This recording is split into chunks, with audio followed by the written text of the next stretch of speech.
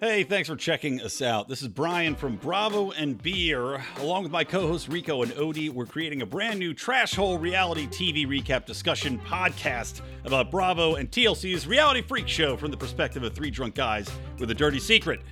We enjoy watching this crap, and our opinions are 100% realer than 90% of the Real Housewives bodies.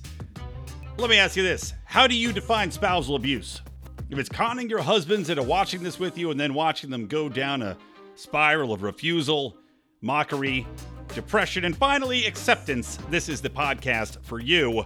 We're just three regular Joes, funny guys with a wry sense of humor and a definitive substance abuse problem. So join us for a weekly show, kicking off with some chat about the latest 90-Day Fiancé before the 90 days, including discussing David from Las Vegas, aka the Masturbating Terminator.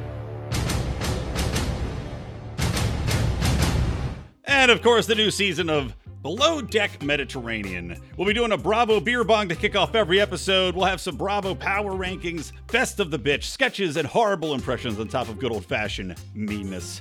But from three drunk men, and who doesn't want more opinions from drunk men? So anyway, join us, won't you? We're going to be doing this every Wednesday evening. And never forget, she who is against the queen must die! See you then.